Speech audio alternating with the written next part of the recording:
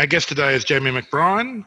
Jamie joins us from OptiBPO, where he's the CEO. Jamie, welcome to the program. Thank you, Wayne. Thanks for having me again. It's our pleasure, Jamie. Now, I know that you're in the BPO industry and you help people with their offshoring efforts. Tell us, what are the opportunities? Yeah, look, Wayne, a lot of people see the really easy opportunity of the like-for-like, moving to a lower-cost jurisdiction. But for me, I think we need to think a little bit more than that. For me, there's three main strategies. Strategy number one is the like-for-like, taking a role that could be onshore, thinking about doing it offshore in a lower-cost location, and getting the benefit of that. I think that's fairly straightforward, and most of us can understand and see those opportunities fairly easily. Although I think some of us underestimate how much of that like-for-like we can do offshore. It's no longer just the low-level procedural. We can do a whole lot of other activities. But there's some other strategies as well that are worth thinking about.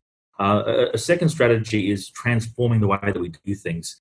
Having a look at our processes, thinking about how we can do things differently, how we can shift a role between high-value and low-value activities or repetitive activities to make sure we're focused more on that value-add customer interface onshore and then pushing some of those other activities into the offshore locations. Some easy candidates for that around sales, pushing sales support, HR. You have your front-end HR management, your back-end administration, and really the opportunities are limitless in changing some of the ways that you do things.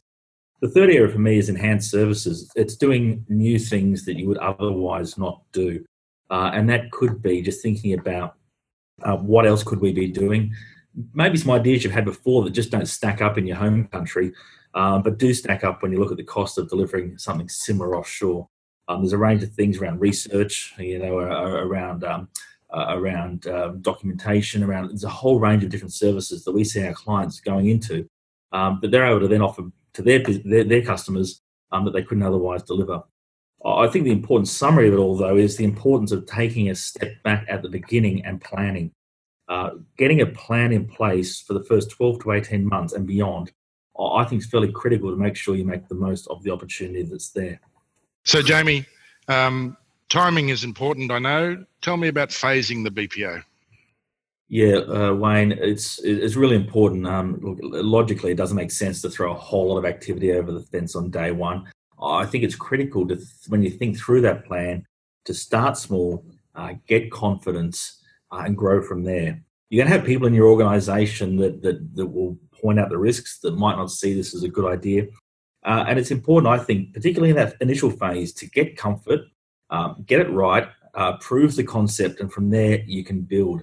So in those initial phases, we want to pick activities or we want to pick functions that we know can be readily transferable, that we know if the risk of service disruption is low, and that we can manage through. So getting that initial phasing right, and then we can move on to other activities is critical.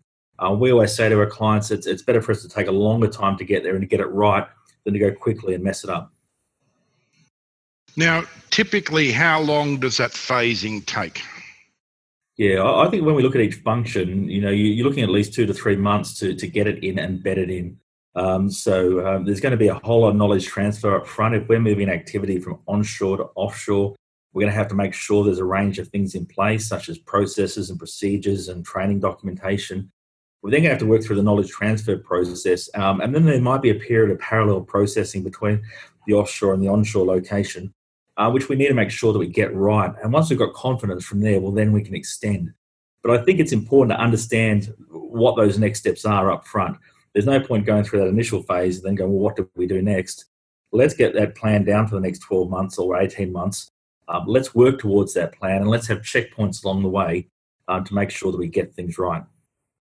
Now, Jamie, you mentioned some of the things you need up front there, and I guess they're prerequisites for a successful outsourcing. What are those prerequisites? Yeah, some of the prerequisites are actually just prerequisites for having a good business. But all of us, I know, urgent versus important, urgent often wins out.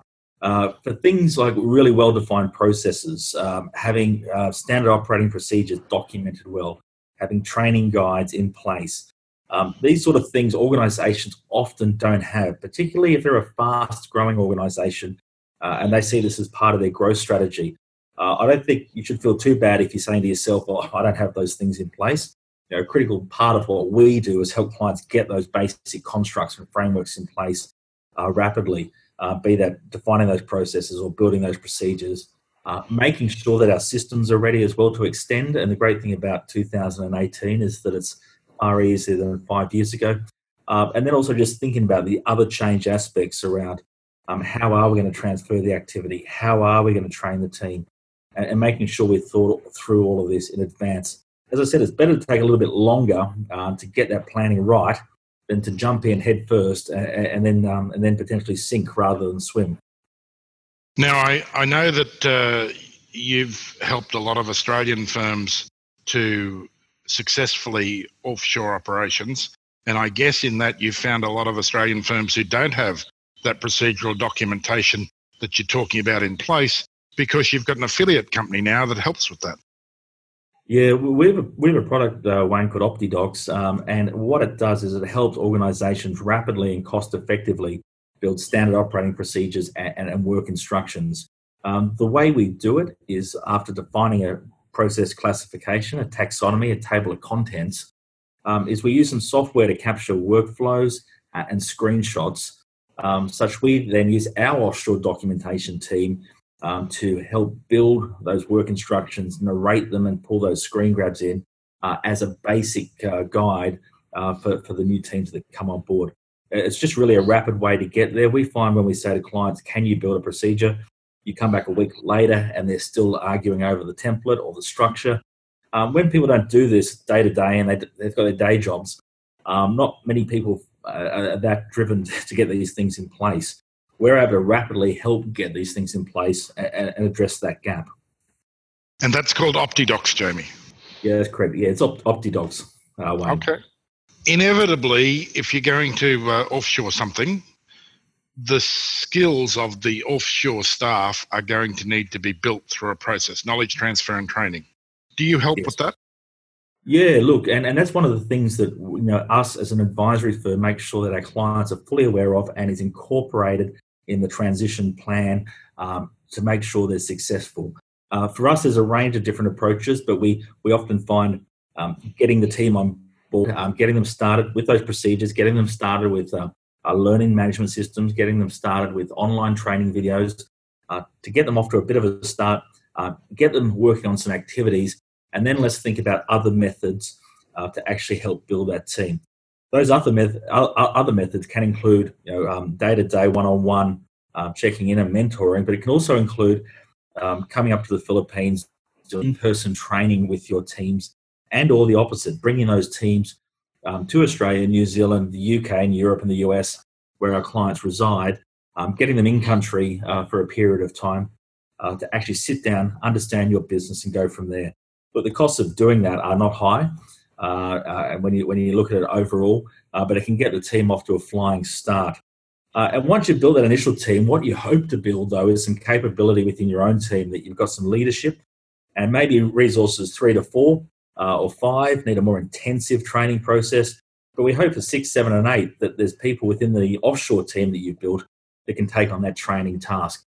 And I think that's the aim. You want to get to a point where your offshore team becomes self-sufficient, doesn't need as intensive hand-holding, and the knowledge transfer actually happens within the offshore team itself.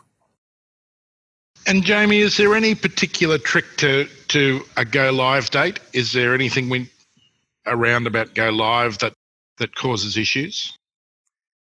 Well, one of the hard things is that unfortunately human beings and HR and recruiting is not a perfect science. There's a bit of art to it, a bit of science, a bit of luck. And one of the hard things is that, if you want to start with a team of 5 or 6 or 7 or 8, they're not going to perfectly line up. They're not going to all show up on the exact same date that you want them to be there. They're going to be coming from other roles. They might be in between roles. So it's managing through that process where there can be people coming in at different times and thinking about, well, we're building the team. How do we keep people busy? How do we keep people engaged early on? No one wants to start on day one and have nothing to do. How do we get that team up and running in the best manner possible? So it is a need to be a little bit flexible in the approach, that hopefully we have a good, strong plan, and I can't emphasize that enough. but a willingness to be flexible in the actual execution of it. Jamie, for those people who've watched you today, how do they get in touch? Yeah, look, our website's www.optibpo.com, or my email address is jamie.mcbrien, MCBRIEN, @optibpo.com. Thanks for your time today, Jamie. Yeah, thank you, Wayne.